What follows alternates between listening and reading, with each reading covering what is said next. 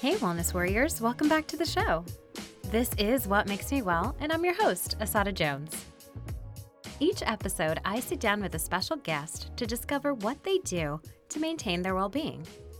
This week, Warriors, I'm bringing you an episode very dear to me because I sat down with my friend, mi amiga, Cari Luz Torres. Cari, or Carrie as I sometimes call her, is the co-founder of the up-and-coming movement collective Flow Space Orlando, and she's the former owner of Lotus Fitness Studio. I wanted to bring Carrie on to talk about the transition that 2020 brought her within her occupational pillar, and I wanted to see how she maintained her well-being through it all. But before we start that interview, I need to send some love to my wellness warriors over on Patreon. Shout out to Kristen, Nadia, and Sophia. Ladies, thank you so much for being top-tier Patreons. I really appreciate you. Listeners, if you're not on Patreon yet, you are missing out. When you become an official wellness warrior and join the Patreon, you get access to yoga classes, guided meditations, weekly Om meditation prompts, and the bonus podcast that my husband and I host, At Home with the Joneses. Which, listeners, episode 1 is available to you on the public podcast feed, and a preview of episode 2 was dropped last week. So check it out and join me over on Patreon if you want to listen to more episodes and get more tools to add to your wellness toolbox.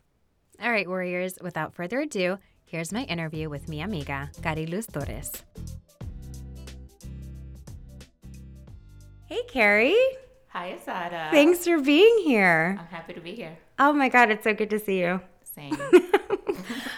Well, I want you to tell the audience how we've come to know each other. So we met probably back in 2015, right? The beginning of 2015? Yeah. Yes, because that's when I was transitioning to downtown with the studio. And I was transitioning from... Yes, I remember. And you were like, I've got these girls and I'm going to teach my class. And I was like, okay, we've got a studio and we've got poles. Come on. I was like, I need a place to put my people help. Exactly. I was like, okay, come on. Like, this is when it's open and available and you just jumped right in. So that's how we met. And then we continued our relationship because I moved the studio downtown and there was an opportunity to bring in new instructors. And I definitely liked you from the beginning. Otherwise, I wouldn't have said, here, come use my studio. So, you know, I was so blown, like in our first meeting, and I don't know if I've ever told you this, Howell, but in our first meeting, I was like, oh my God, this woman is like so nice. She's so open and like, I feel like so connected to her. I don't know why, but I just like felt immediately like, oh, she's good people. Awesome. Great. Like I didn't even have to think about it. Yeah. It's crazy. I felt the same way. So I think that when the opportunity came up that I had openings for more instructors, I was like, I really want Asada to come in and work with me. So it wasn't just you renting space. Yeah. And it worked out. And, you know, we had a working relationship for 5 years, I think. I know. Yeah. And here we are as friends now. I know. I love Amigas. it. Amigas. Yeah. I really like... I was a little, I don't know why, I was like kind of nervous. I was like, oh, I feel so protective, like not nervous like what you're going to say or what we're going to talk about. I was just like nervous about like you and our friendships. I was like, oh, I want my listeners to love her. And I mean, I know they are, but it's just. I don't care if they do or not. So. She's really all she real. That's why I love her. Yeah. Well, thank you for being here, Carrie. Okay, so the listeners are aware, we are recording this in the middle of January of 2021. We haven't seen each other in a very long time. How have you been? How's it going? How have you been holding up? Yeah, I don't think we've seen each other since before the holidays. Yes. The Rona, you know, it's a motherfucker. I think we're all in the same boat and each of us is affected by it differently. But we're holding up. You know, we're getting through. We're getting by.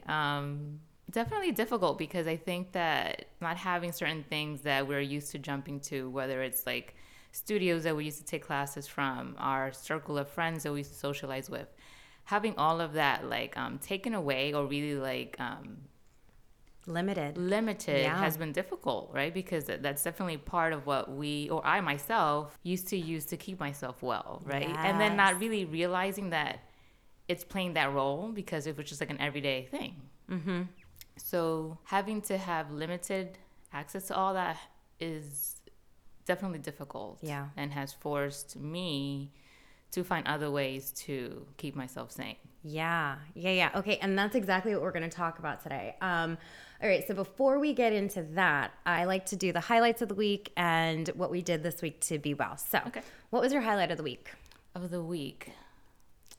Going out with my friends on Friday night, actually, to celebrate. Oh, Saturday, to celebrate a birthday. Really? Yeah. Oh, that's nice. Where'd you guys go? We went to Kabuki Sushi, which I had never been to. What? Oh They my just God. redid it. Oh. I had never been to it, so it was a completely new experience for me. Delicious. It was so good. So good. So celebrating a friend's birthday, that's where we picked, and it was delicious. So that was one of the highlights of my week last week. Nice. What did you do this week to be well? A lot of yoga this week. I needed it. I needed the grounding, the meditation part of it, the asanas. I needed it all. Yeah. So I found I myself... can't see why. There's like literally nothing going on in the world that would need us to do more yoga. Just kidding. It's terrible. Yeah, so I definitely took more classes and did more home practice this week. That's good. I gotta say, I'm just happy that your yoga practice has developed so much. It's like a personal victory. Like it is. Like I know I'm making it about me. Surprise. It's your podcast. It's okay. But no, I'm just very, very proud of you. Like I'm just happy that it's become such a big part of your life because I know how much it's like helped me. And yoga's kind of like the best thing ever. So for real, it really is. Yeah. It's funny because a year ago today was when I started my yoga teacher training. Oh my gosh. So happy anniversary. Yeah. So it's one of the best things I've done for myself. Yeah. For real. Yeah. What was the biggest thing that, what was like the come to Jesus moment of the yoga practice or the yoga teacher training? I think it was I don't know if there was like one big moment. I think it was going into it, I knew that it was going to be a lot of soul searching. And my ultimate goal was not to teach, right? So I didn't go into it with this mindset of like, oh, let me get all these skills and like put them into practice so that I could be a teacher. For me, it was part of my spiritual journey, my growth, because I knew that this was going to force me to do things that I probably wouldn't have done on my own. Yeah. So definitely that was, I guess, my biggest takeaway or my biggest aha realization moment, I guess, if you want to say, just having to do the work and really go inside and facing things that I wouldn't have faced on my own. Yeah. For some reason, it makes it less scary when you're going through it with like other people. Yes, for sure. Because we had like every time that we met, I want to say some months it was once a month for like the full weekend, and some months it was twice. There was always that clearing opportunity in the beginning, and it's good to see other people also having the same experience, because you don't feel like, well, I'm the only one that's fucked up, first of all, right? Right. And then collectively you have people to support you. Yeah. All right. Well, Carrie, let's get into the conversation. Okay. I wanted to bring you onto the podcast because I wanted to talk about transitioning and transitioning from one place in your life and one place in your business or career into another. I'm going through some transition changes, but you are going through huge transitions on a much larger scale with a family, no less. So let's dive in and let's talk about that. My first question to you is, at this point, what is your recipe for your well-being? I don't know if there's like a solid recipe, but movement is a big part of my wellness, right? And right now it's kind of shaping more into yoga. You and I met through pole, so I still do pole. I haven't been in a pole studio to take a class since August, but I still move around the pole. Like I still go to the studio every now and then. I have a pole at home, and I'm not gonna say that I'm not passionate about it, but I think what's drawing me more right now is the yoga, like I told you, so definitely movement. And sometimes that means taking a full-on class and like just being focused, or being on my mat and just being extremely present and allowing the breath to move me and all of that. And sometimes I'm like, I have 20 minutes and that's all I have, and I just need to like move. So I just put on the radio, maybe like move to reggaeton and just do some yoga to that. So definitely movement is, I want to say, the biggest part of the recipe. Finding time to connect with people that I care about, like my soul family, definitely part of the recipe. Yeah. Because sometimes, listen, I'm at home with my kids since March and I'm losing my mind. Listen, not a mother. I losing my mind. Understand So I'm like, that. I need to talk to somebody. And if that means that you're going to be by yourself for the next hour because I need to disconnect from you, then I need to go take care of myself. So just keeping that circle around, like keeping contact with that circle. Finding moments in my day for myself, like a bath, meditation, a little bit of journaling. And then definitely connecting with my husband, right? Because he is super busy. I'm not as busy because I'm still doing a lot of things from home. Mm-hmm. So it's a different type. It's a different type of busy. Yeah. Different type of busy, but just still connecting. So I think that is really my recipe. Just movement, staying connected with my soul family, and then interacting with my partner. How did you find that those are the things that you needed to maintain your well-being at this point? I think it's just looking back and realizing when I found joy. Like what is it that I was doing that made me happy or brought joy to me? And I was able to pinpoint that it was during those moments, where it was like, okay, I need some time to move for myself to this music, that brought me happiness. I think it was just being able to turn everything off and being there and being present in that moment. Same thing with yoga. Same thing when I'm around people that I really care about, and then I know that we're not here talking about bullshit only, So just those things I felt like brought me joy. So I was like, well, if this brings me joy, I need to do more of it whenever I can to keep myself sane. Yeah, absolutely. Like having that awareness that this is what feels good. This is what serves me.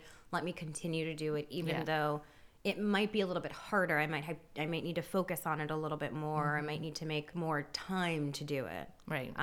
Let's talk about the inverse of that, if you're okay with that. What was Carrie's life like when you weren't as mindful of that? Definitely you I felt bogged down and stressed and very very irritable, mm-hmm. And I think it was just indulging in the urgency culture, like this need to be available to everyone and everything at all times. Yes. When it's like, you know what, if I don't get to this text, it's okay. This person's not going to die, There's no emergency that needs my attention at this very moment. Mm-hmm. So, but I think we're in this culture where we feel like that need to always be available to everyone and everything, right? It's like the sense of urgency, have to respond right away, have to call right away, have to get to these emails right away. Like, listen, it's okay. Nothing is going to, stop functioning if you take it a little bit slower to respond to. Yeah. So it's like I felt like I couldn't breathe sometimes, because you're wrapped up into this thing. Mm-hmm. So it just I didn't like feeling that way, and I think that being able to take a step back and breathe and just realize that I can get back to certain things when it's feasible to me. Yeah.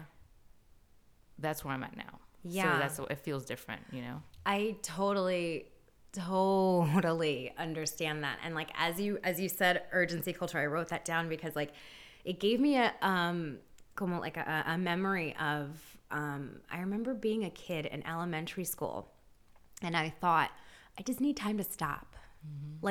I remember being less than or younger than 10 years old, feeling that go, go, go, mm-hmm. go, and knowing somewhere in my soul, in my heart, I need to pause.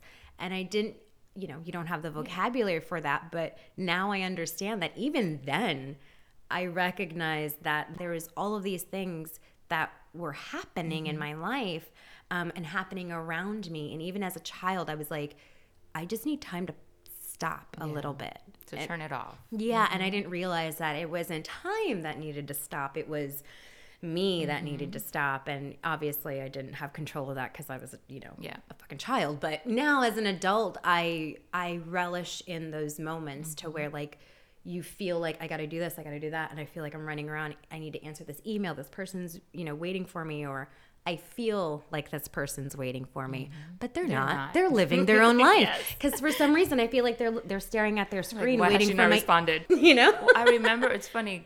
Something came up that you and I remember us going to like lunch. This was like back in the day. Like, I don't know if we had class together or we trained or whatever. We had so many lunches. Yes, I know, right? I know.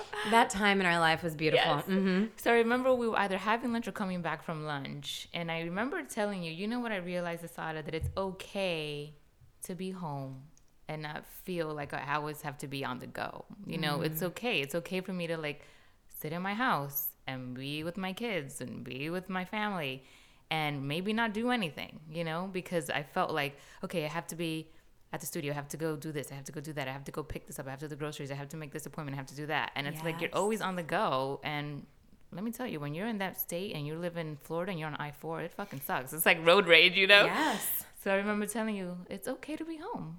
It's okay. And I feel like that's just kind of part of it. Do you think that somehow we picked up that message as like, you know, women, we have to do it all because we can have it all, like that type of thing? Yeah. I think that definitely influences, especially, you know, we're both Latinas, right? Mm-hmm. And I just remember my mom, she worked a full-time job and then she came home and she was in the kitchen all the time and she was like laundry day and cleaning day. And luckily she had a support system to help with my brother and I, like somebody to take us to school and pick us up from school. But I just remember her always being and going. And, you know, you learn that. We emulate that. Yeah, exactly. Because that's what we think is expected. And it is what's expected, but it's like not what you have to do. Yeah. You know? And at least for me, I know my mom was trying to like set me up. Like I think I've told you this before, and listeners, I don't know if I've said it on the podcast before. Mom, if you're listening, I love you. No shade as always, but you know, it's the truth. It's the caveat. You know, I feel like I say that on every episode. Mom, I love you. No shade. Growing up, especially in Puerto Rico, we'd get up in the morning because my mom was a school teacher. So we'd have to get up at 5. So because she had to be at work early, right? Mm-hmm. And I'm a kid and I remember being tired and she would be like, come on, get up. You only have to do this for 12 more years. And then you get to work for 30 something more years. And then you get to retire and then you die. It's great.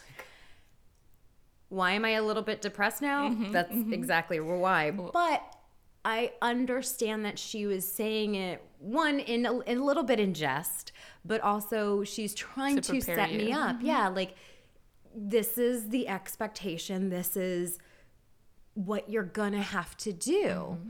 And it comes from a place of love, but also like it's a little bit misguided because their life isn't our life. Right. You know, our circumstances are totally different than our mothers. Yes. So we are trying to emulate them, but our real life circumstances are a little bit different, and maybe we don't have to be always on the go simply because of the circumstances in our life. And you your know? Awareness too.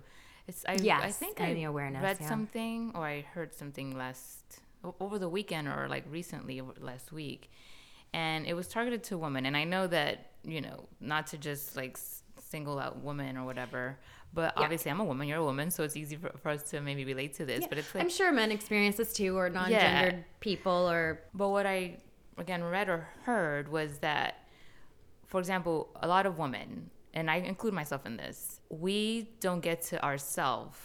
And that might be a creative outlet or whatever that may be until everything else is taken care of.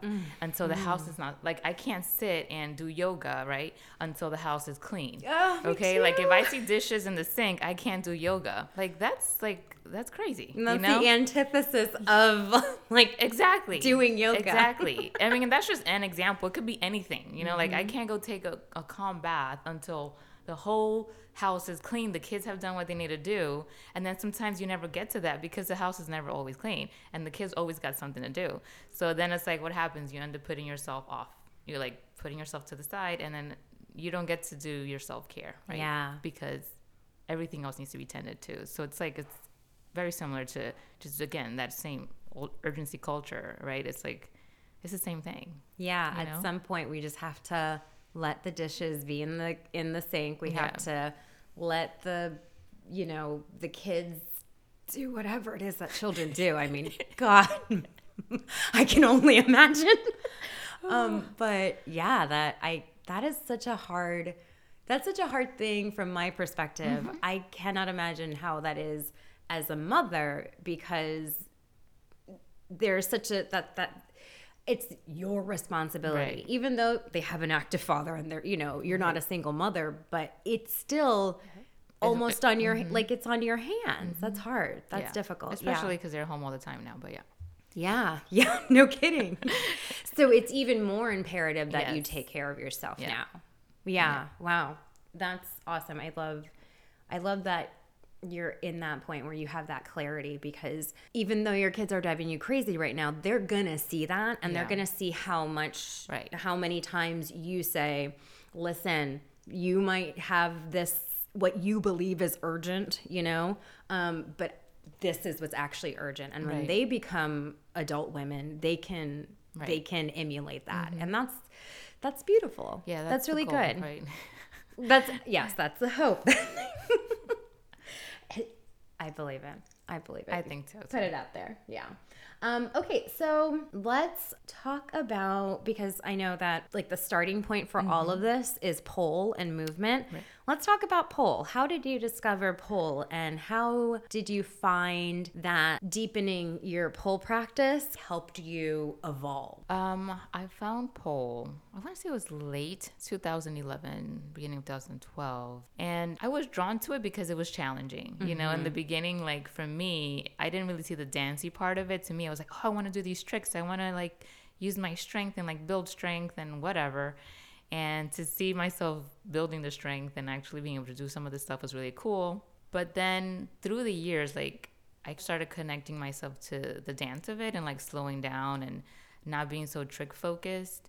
And that's when it really hit home for me, because being raised in a very conservative household, like sensuality and sexuality was something that was frowned upon in my house, right? It was like, you wait until you get married, like, you couldn't see anything on TV. And then all of a sudden you'll know how to do everything. Right, exactly. Like, how does that even make sense? Who knows? I think they did the best they can. Did the best they could. And for me, I think it was definitely cultural. It was religion. It was, very traditional upbringing. So it was frowned upon. It was never talked about, right? So I never explored my sensuality or sexuality on my own for a long time. Even in my marriage, even in my relationships, it was something that I never really owned it. Yeah. Right? But through pole, I guess that I just slowly just started to evolve into, this sensual, sexual person, because the movement gave space for that for me. Yeah. Because people take certain parts of it, whether it's fitness or dance or whatever. For me, that's what I honed into, because I think that that's what I needed. Yeah. Because that's the part that I needed to develop, right? Like connecting to my, sensuality, sexuality, like I've said, it really opened up a lot for me as a woman, and being more self-confident, being able to speak for myself in a way that I wasn't able to before, definitely being able to connect more with my partner. Yeah. And then I think even being able to stand more proudly as a woman, being able to do so in front of my children, because I have 2 girls. So that's something that I really honor about the practice, that as I've evolved, I know that they were probably too little to notice anything because they were a lot younger, but I'm giving them a different example that was given to me. And that's something that I'm really proud of. Yeah. Just for them to be able to hone into themselves as women and sensual beings, and later on, or even now as sexual beings. I'm happy that I'm able to give space for that. Yeah. Through this. Who would have thought, right? By taking a pole class, and I was just doing an interview on Friday, and the host, she was asking me, if you're feeling comfortable talking about pole dancing, absolutely, let's talk about it, because it has truly changed my life. And I feel the same way, in the sense that it wasn't the dance part of it. For me, it was the strength. Yeah. Like I was like, holy shit, you're strong. You're really strong. And I did not know that about myself, because I'm a small person. So there's a lot. I think that I don't know, because, nobody has actually ever told me I overlook you because you're small, black, and pretty. But that's what I feel sometimes. So when I realized that I have this strength, holy fuck. and that like people admired that. Yes, I always Holy have. fuck. Like that was, it's very, you're right. It's very self-fulfilling and you feel like, oh, this is something that I'm learning about myself, and where else in life am I strong at? Right. Where else can I exhibit this strength? And how is this going to, if I allow it to, how is it going to change my life? Right. And that like pole is so amazing because you come for, you know, a sexy lap dance class and you come out like a goddess in like all these different ways. And what I love about it is that different women pull different things out of it, but either way, like it affects our lives. Absolutely. I think like the self-confidence definitely was something, because I remember like in the beginning when I started doing like more of the dancey stuff, it was like, okay, I couldn't look at myself in the mirror. Okay, because, you know, obviously you're in a dance studio, so most of them have wall-to-wall mirrors. So I was like, I don't want to look at myself. But it gets to the point where I'm like, hold on, this shit looks good. You know what I mean? I'm like, wait a minute, I'm good, you know amazing. So it's just like, again, it's just like the self-confidence that I got from that. I don't know if I would have gotten it from something else. Yeah. You know? And I'm happy that it is part of my journey. Yeah. Yeah. Okay. So continuing with that journey, I know that, back to what I was saying, the pole gave me the strength to, see what else I'm good at. And for a while, I had the desire to do yoga. Like I had the desire to do yoga before I started pole, but I didn't see myself in the space. So for a while I was like, oh, you know, yoga's for, you know, thin white women. But when I found that confidence from pole, it gave me the strength to actually like come down to the ground and like do yoga. And then that's where everything kind of took off. Like I felt the strength from pole, but then that kind of like the emotional ahas that you might have found from dancing pole, I found in yoga and movement, because my pole was very active. It was flippy. It was strong. I didn't really settle into the sensual movement until I was teaching, you know, and then I was like, okay, fine, I'm doing it. It's fine. It's fine. I'll put on heels. It's fine. But when I moved into yoga, it was so like, I don't know, that's what clicked for me. How did you find that your pole practice informed or influenced your yoga practice? I got to a point where when I was doing like, I guess, free dancing, which is basically like just dancing for myself, like really just kind of moved to the music, and it served as a healing mechanism for me, because sometimes whatever it was that day or week, right? Like if I was angry, if I was sad, if I was happy, whatever it was, I moved accordingly to those feelings, right? The music played a part of it, all of that. And it felt like it was evolving into maybe something spiritual for me, and something that, again, was healing my soul, right? Yeah. And I wanted to dive deeper, and yoga just seemed like that's where I needed to be. Like I always felt like I would end up doing yoga. Maybe someday teaching it. I don't know. You always said that. Yeah. You always said that. Yeah. Even before you were before I did yoga. You were like, yeah, I'm going to do it, just not right now. Yeah. I was just like, girl, when? Come down, join us. We're having fun. And you're like, no, I'm okay right now. Not yet. I'm not ready.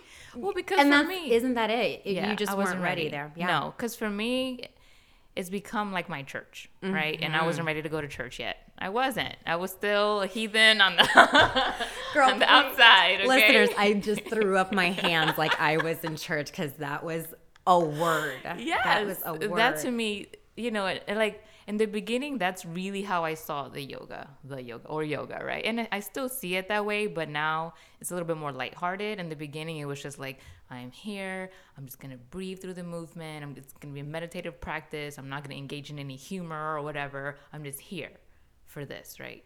And now it's like, okay, I'm in my church, and I also want to enjoy it and, you know, laugh at the funny things that might be happening in the room, or like the joke that the teacher might say, whatever. So it's a little bit more relaxed, but I think it's that I needed to go through that like committed church phase, or like really spiritual phase first. Indoctrination. Right? Yes. So that I could get to where I'm at. So when you started to do yoga, how did it feel knowing that this practice might surpass your pole practice, in the sense that it serves your well-being? In the beginning, I didn't know exactly how to take it, because I was like, no, like I'm gonna continue to pole. Like this is what I want to do. You're a pole loyalist. I'm not gonna stop pole dancing. Yeah. Right. But in the same breath, I was like, okay, this is a compliment to it. So they're working together. It's a functioning relationship, and it's working well together. So I'm going to continue to do it. But I think that, I don't know if surpassed or they're replaced. But for me, yoga it's a personal internal journey, right? Mm-hmm. Where for me, pole was becoming something more external because I was performing, right? I got to the point where I was doing competitions and performing, and I'm basically putting myself on display, right? To show people, look what I can do or what I've learned. Where for yoga, listen, I might post a little something of yoga, but my practice is my practice, right? And it's from me. So I think that is why it's serving more of a purpose for me at this point as far as my spiritual journey. Yeah. I still enjoy pole and I still do it, but this feels more sacred to me. Yeah. So that makes complete sense. Because sometimes for pole, it starts off as yours, but then there's something about it that you kind of want to show off. Yeah, you want to showcase what you've learned, right? And how you can string these things together and how you can like move to the music, whatever it is. Yeah. You know? But then somewhere along the line, if you only do it for performances, it stops becoming yours, right, and becomes the audience's. Yeah. But I love that we're able to find something that is still our own. Right. So would you say that your yoga practice and deepening your practice has informed this transition that you're going through right now? I say yes. What's interesting, so this is interesting, right, that you bring that up, because when I was deep into the yoga teacher training, the way that I moved through pole changed. Mm-hmm. And I did it, I think, on a conscious level because I felt like I needed to be, and I'm going to contradict myself, but I'm going to lay out why. Yeah, okay? You're a human. That's cool. I felt like I needed to be more reserved with myself or with what I presented to people through my movement, because I was tapping into more sensual, sexual movement, like before I started doing yoga, right? When I was still heavily into the pole. And I enjoyed it, but I still felt a little weird, and I think it's because of all the stuff my mom told me when I was a little kid, and what society tells you, right? It's the inner critic, that inner voice, yeah. And when I was deep into the yoga, I was like, wait a minute. If this to me didn't feel sacred, like sharing this in this way didn't feel sacred, and I wanted to honor myself and hold on to what I felt was sacred. It's like I still wanted a pole, but I became a little more conservative with what I shared, at least. Now I feel like I'm on a different cusp, and this is why I say I may be contradicting myself, because I want to get back into sharing a little bit more, or just expressing myself a little bit more sensually, because I want to tap into my sacral chakra more right now, because I feel like I need to. I feel like it's not as open or as balanced as it needs to be, and I feel that pole is something that helps me tap into that. And I think it's that I need to go back to moving a little bit more sensually. So I guess I need to find a balance where I'm okay with being sexually expressive through pole, but still holding on to the sacredness of yoga, right? Yeah. And I need to figure that out. Well, I don't need to. I think I will figure it out as I move through both practices. Yeah. I want to continue talking about your transition. Let's enlighten the listeners on what you're currently going through right now. So you are the former owner of Lotus Fitness Studio. You have, in the beginning of 2020 and you decided to permanently close. Well, let's back up a little bit, actually, because there was that kind of stirring before that. So take me on a journey. Okay, so the journey, right? Lotus started in 2012, and it officially closed in May of 2020. We were forced to close the studio because of the pandemic, right? And for me, it was an opportunity to sit with myself and really come to terms with the fact that I wasn't happy anymore operating Lotus. for whatever, like there was multiple reasons. I think like what we said, just like this urgency culture, like this need to appease the students, the teachers, the, you know, build the business, market the business.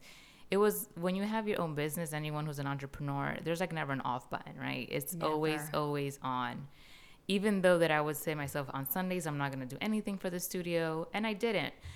But it's still in the back of my mind. Like, okay, tomorrow I need to do this. Or I wonder what's going on with this. Or if somebody's using the studio, that, you know, like it was always there. So even though I might not physically be participating in anything for the studio, it was in my mind. So it was still active. Yeah. So after 8 years of that, I was just fucking tired. Absolutely, because you're also a mother of two growing girls. Yes. You're also a wife who, and like you. Yeah, my husband and I share other businesses Yeah, together. so it's not like Lotus was the only thing that you had on your plate. Right, I feel like that needs to be said. Yeah, right. I mean, like, I might not be physically in the shop doing things with him, but we're a partnership. So if there's things that I can do for him at the house, then like I'm gonna do it because this is our bread and butter, and I'm also an owner of that business. Anyway, so at the end, or like in the beginning of the pandemic, when we were forced to close, it was kind of like a blessing in disguise for me, because I was like, okay, we have this break, I don't have to worry about anything. I was like fucking happy, you know. I was actually happy that the universe is giving me that break. Here's my break. And the longer I sat with that break, I was like, this feels really good. And I remember meeting with Josie, who was my studio manager at that point.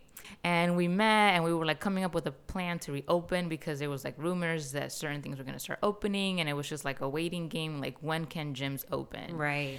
And so we came up with a plan, like, okay, this is going to be like our Corona like protocols or COVID protocols. We're going to reduce our classes by this. This is what we're going to do. And I went home and I was like, fuck, I don't really want to open. Like, I really don't. And I called her the next day and I was like, Josie, I don't want to open. I don't. And she was like, what? No, not even a little bit. I was like, no, this is my truth. I do not want to open.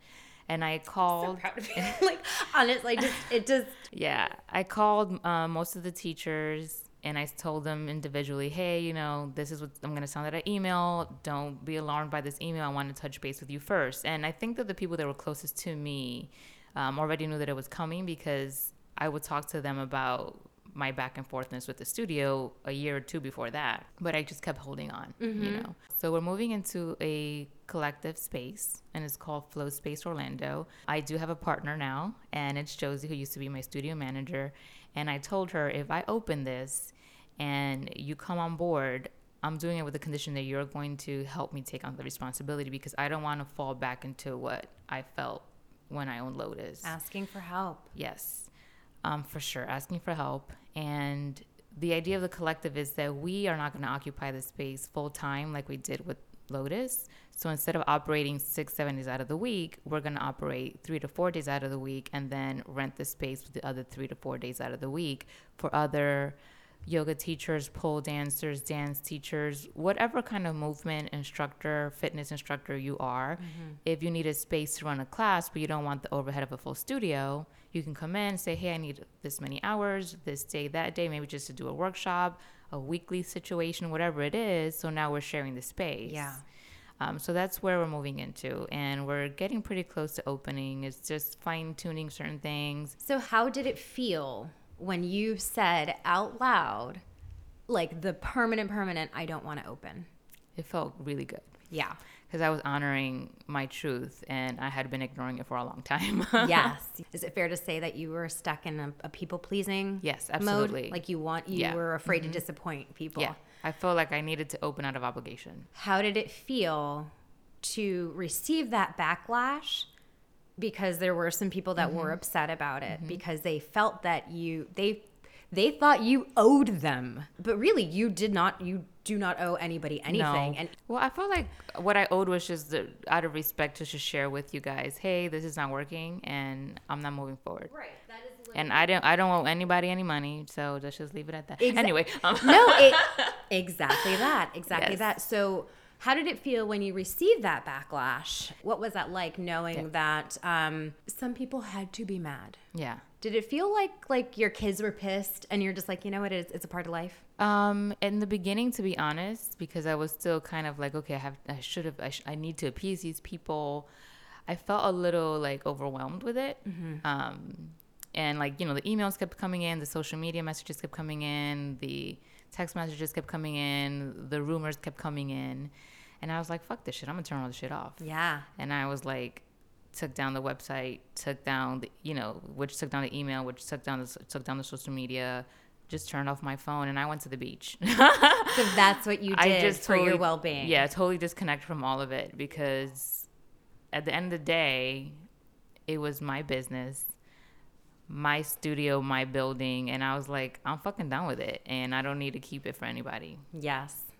I love that journey for you. Okay, so then my third question about that decision, what did it feel like when you were in that transition of, I know I don't want to keep Lotus open, but I don't know exactly what I want to do with the space. What did that feel like, and how did you kind of maintain your well-being and not get stuck in the regret? Like, how did you not, you know, get pulled right back into, shoot, I don't know what I'm going to do next. Let me just run back to what I was doing before. Because that's a lot of people have that reaction when making a new big change.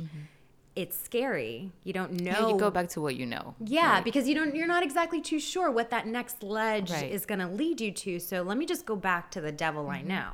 What did you do, and how did you maintain? I kept like trying to go back and forth, like what would make sense, and knowing that I wanted my own business, because I still wanted my own business, because given the opportunity, if I don't have to work for somebody else, I don't want to.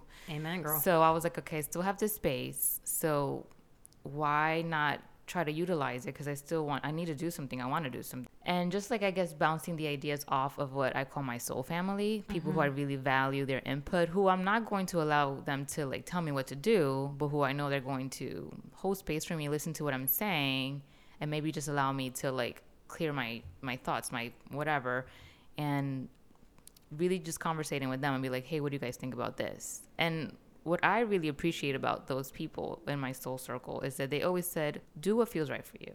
You know, they will hold space and listen, but it's always like, do what feels right for you. It's never like, yeah, do this because. So they're just holding my best interests, and this is why I value them. So I definitely did that, just like bouncing off ideas with them. Does that make sense? No, it makes perfect sense. Yeah.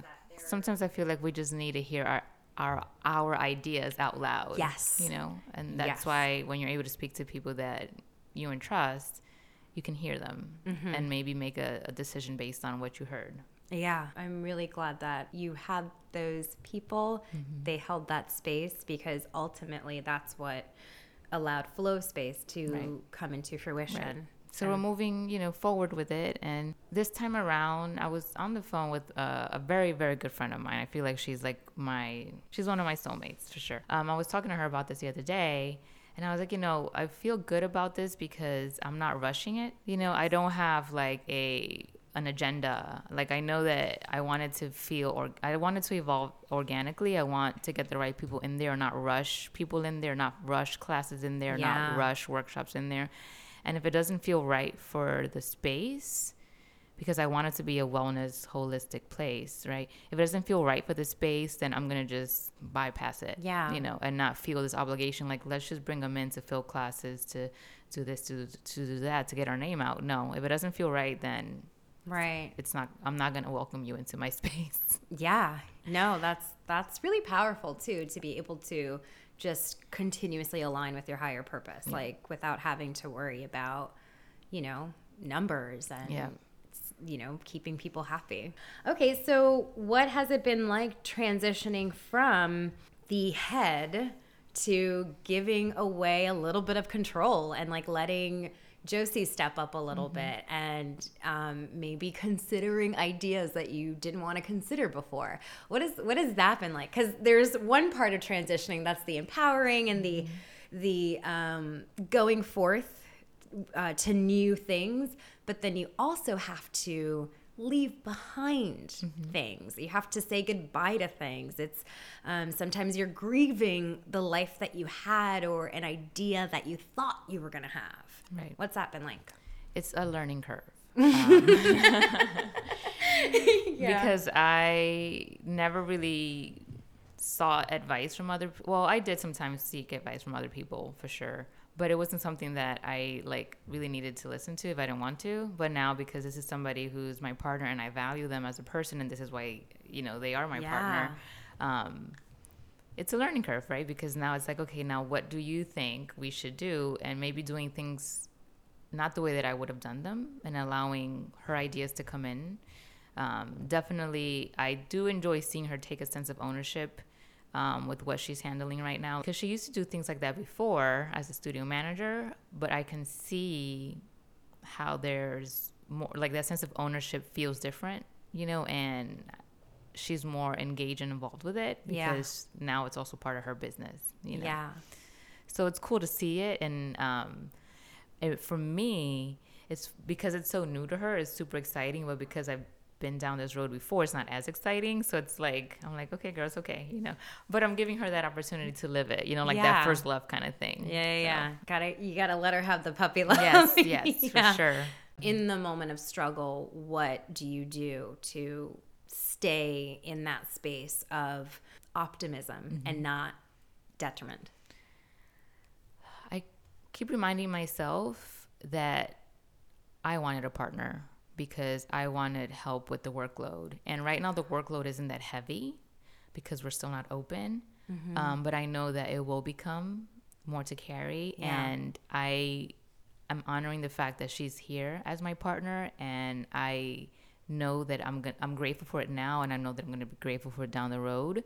So that's what I remind myself, that it's like, I wanted a partner because I want things to be a little bit easier down the road. So that means that I have to deal with the situation that's in front of me, whatever that might look like. It's that compromise, right? Yeah. And that's good to keep in the forefront of your brain when you're like, oh shit, this is, maybe it'd be easier to do it myself. Do it myself. Yeah. Okay, so I wonder, was there a moment of like grieving the life that you had and kind of grieving what you thought it was going to be? I honestly, what I grieved about the life that I had were the interactions, right, with certain people that I really cared about and valued, and that of instructors, staff, students. Definitely missing that, the social aspect of it, but that's it. As far as like present, I don't think we haven't had to deal with anything yet because, like I said, we're not open and we're really taking our time to open. So I haven't been presented with any like difficult situations in the new space yet. And maybe even if you did, maybe because you went into this like with an open heart and you took your time, maybe it isn't like a grieving process because you didn't have a solid, idea of what flow space is going to be. Right, exactly. It's definitely going to evolve as we open and things start kind of like moving organically. I think with the first studio, I remember like creating these timelines. Like, I need to open on this day. And let me tell you, I didn't have my license that day, and I was like, shit, I already like sent out emails and we're promoting that this is happening. So I had to like figure out how to like backtrack it. So what I had to do was like offer free classes. Cause if I'm not charging, then I'm not really like operating a business. Right. So we're just testing the waters. So just like stuff like that. That's why I've been asked, when are you guys going to open? Like, I don't know.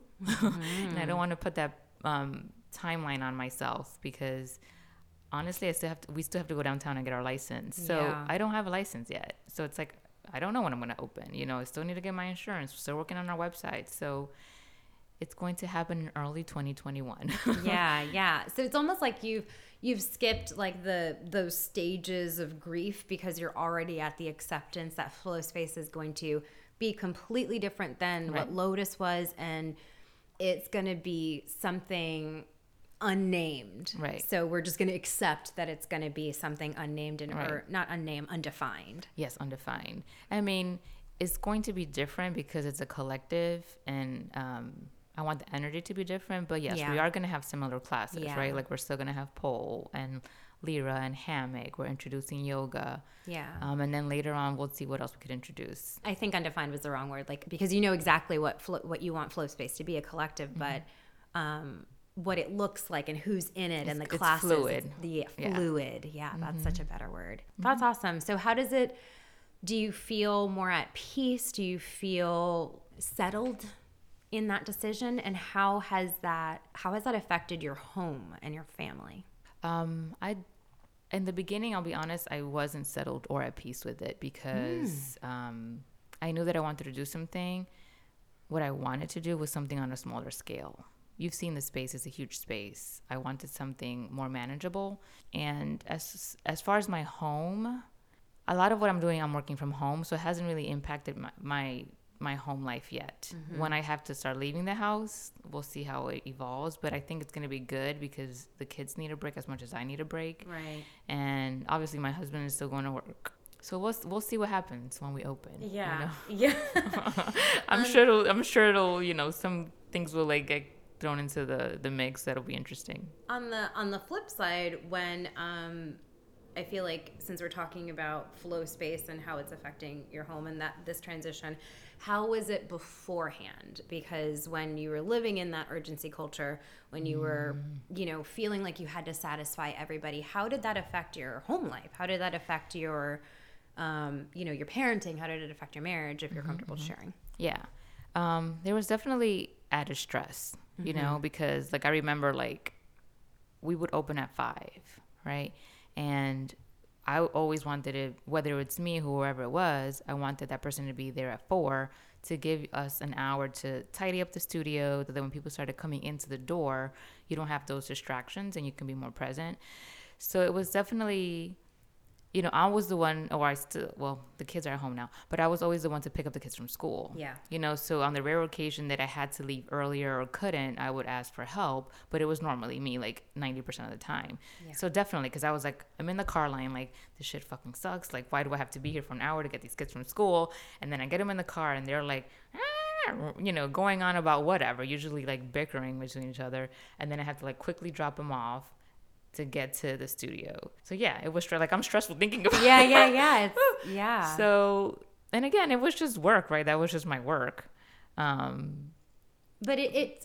we say it's just work, but our occupational health is such a big part of our lives, and it, you know, we can't pretend that it doesn't bleed into other parts of our lives, especially as entrepreneurs, as business owners. It 100% affects how I move and, you know, my energy that I bring into. Yeah. And I think for me, like the one thing that was always added stress was the fact that the studio, even though we had morning classes, the studio operated the most in the evening, right? Because people go to work. Yeah. So that's when we were our busiest. And I was only there 1 to 2 nights a week. I was mostly there in the morning. So like I wasn't there at the busiest time and I didn't like it because I wanted to be there to oversee what was happening. But my calling was to my kids, you know, so I had to be home with them. So even though I'm home, I'm still not fully present because I'm thinking about, I'm checking, did everybody get checked in? You know, are the emails being answered? Are the phone calls getting answered? Are the teachers on time? You know, are the students, you know, okay in the classes? I'm sure you were getting phone calls at some point. Yeah, phone calls, texts. I mean, it got to the point where I was like, okay, if it's not an emergency, we always have like a daily email, put it in the email. Right. But there's still things that they ask, right? People would ask. And it's just part of the job, right? And that's the part that I don't miss and the part that I guess added the stress because even though I wasn't physically there, I still had to have like, I felt like I still needed to be present at my house and at the studio, you know, and available to whoever was working on the other side of the phone. So if they called or texted. And I didn't like that, to be honest. Yeah, no, who would? Yeah. Who would? Because you there isn't an opportunity for you to be fully present. Right. And then also you're not able to turn it off. You have to turn it off. You know, you have to turn off the work brain. And, and I couldn't turn it off until I knew that I got that text message, ADT alarm was set. So I knew that everyone was out of the building. And by now it's like 8:30, 9 o'clock. So that's like a long day, you know? So definitely, yes, I wasn't as present as I would have liked to be. Like to the point where even if I was going to take a yoga class, I'm like, hey, I'm going into yoga, you know, I'm not available for the next hour. I would always text my desk person. So if they were calling, this is why I'm not answering, you know? And that was the first thing I did when I got in the car, checked to make sure no one called me from work. Right after Shavasana. Yeah. That's jump right back in, you know? So, yeah. Yeah. Wow. That is a lot. And I'm glad that I'm glad that that's not your now. I'm Right. glad that that's not your current situation, and that what you're transitioning into is giving you more room, especially with a partner, with Josie. You're going to have that opportunity to turn it off. Your beautiful daughters are at an age They're now. a little older now, yes. Yeah, and they understand. They even, I'm sure they may not love it all the time, but they understand that mom needs her time. Right. And like I was saying before, they're going to see that, and then hopefully they'll be able to emulate that when they become, If they choose to have kids. if they choose to have kids, if they choose to marry, just even as an adult, like even if they're single adult people, they're going to need to at some point learn to turn things off and focus on themselves, or else you'll end up in a recovery program like other people. And if you are, that's totally fine, because I'm fine. Everyone's fine. We are fine. Yes. We learn to reparent and we move on. Yep. Yeah. My next question is going to be, what or who is in your support systems, and how did you discover that those elements are what you needed? Well, we talked about some of the what's, right? The yoga, the pole, just having time with people that I really value and care about. Having time for myself, like that self-care, where I can just kind of unplug from everyone and just be on my own. But just going back to the who, I definitely have a very tight-knit circle of friends. And my husband is part of that, like, soul family. And, my brother, believe it or not, I call every now and then, and if I need to cry on the phone, he's like, whoa, what's going on? Yeah. But he holds space for me. So it's just a few amount of people that I hold dear to me, and I know that I can call these people anytime, and they have answered the phone, and they're there, and they have proven themselves. And not that they need to prove themselves, but just like because of their actions, But they just have. They have proven themselves part of my family. That's beautiful. I love that. How did you find that those particular people are what you needed? Did you kind of rotate people in and out of the circle before you realized, oh, no, this is my circle? Well, one of them has been in my life for 20 years, and she and I just had like a friendship. Like, we got along off the bat, and I really valued her as a female friend. And over like just time, like we had kids around the same time and whatever, like we disconnected, reconnected. But I feel like more recently, like we've reconnected. And it's funny because one time I told her, I was like, it feels like I've been talking to you this whole time, and I haven't talked to you for like 5 years, whatever, Right. I don't really know how many years, but it could have been 4 or 5 years. And she looked at me and she was like, we are soul sisters, Carrie. Yeah. And it just like really hit home. And I was like, okay, this is now why I labeled certain these people like my soul family, because it goes beyond just like friendship, right? It's people who have seen me at my absolute worst, who I've been able to cry to, and who haven't turned their back on me. Yes. To talk shit. So this is why I hold them where I hold them, you know, because, and let me tell you, sometimes I'm really fucking moody, and I've been moody around them, and they still don't turn their back on me. Yeah. Like they hold me for who I am, how I am, all my imperfections, and they hold my fucking darkest secrets. Yeah, that's awesome. That's beautiful. Yay, support systems. Yes, for sure.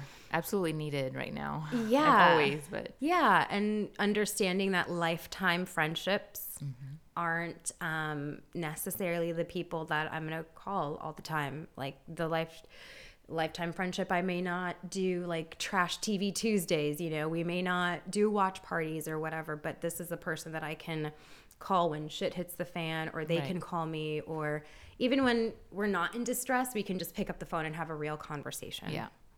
That's so important. So important to have, and so important to recognize. Yes. Okay, so the next segment that we are going to talk about is the best breakup. It's my favorite thing to talk about because I have had a bunch of breakups as far as like ideas with platonic friendships. And I find that they teach you a lot. So what about you? What is your best breakup? Honestly, I don't know if I have a person, because my circle has always been small.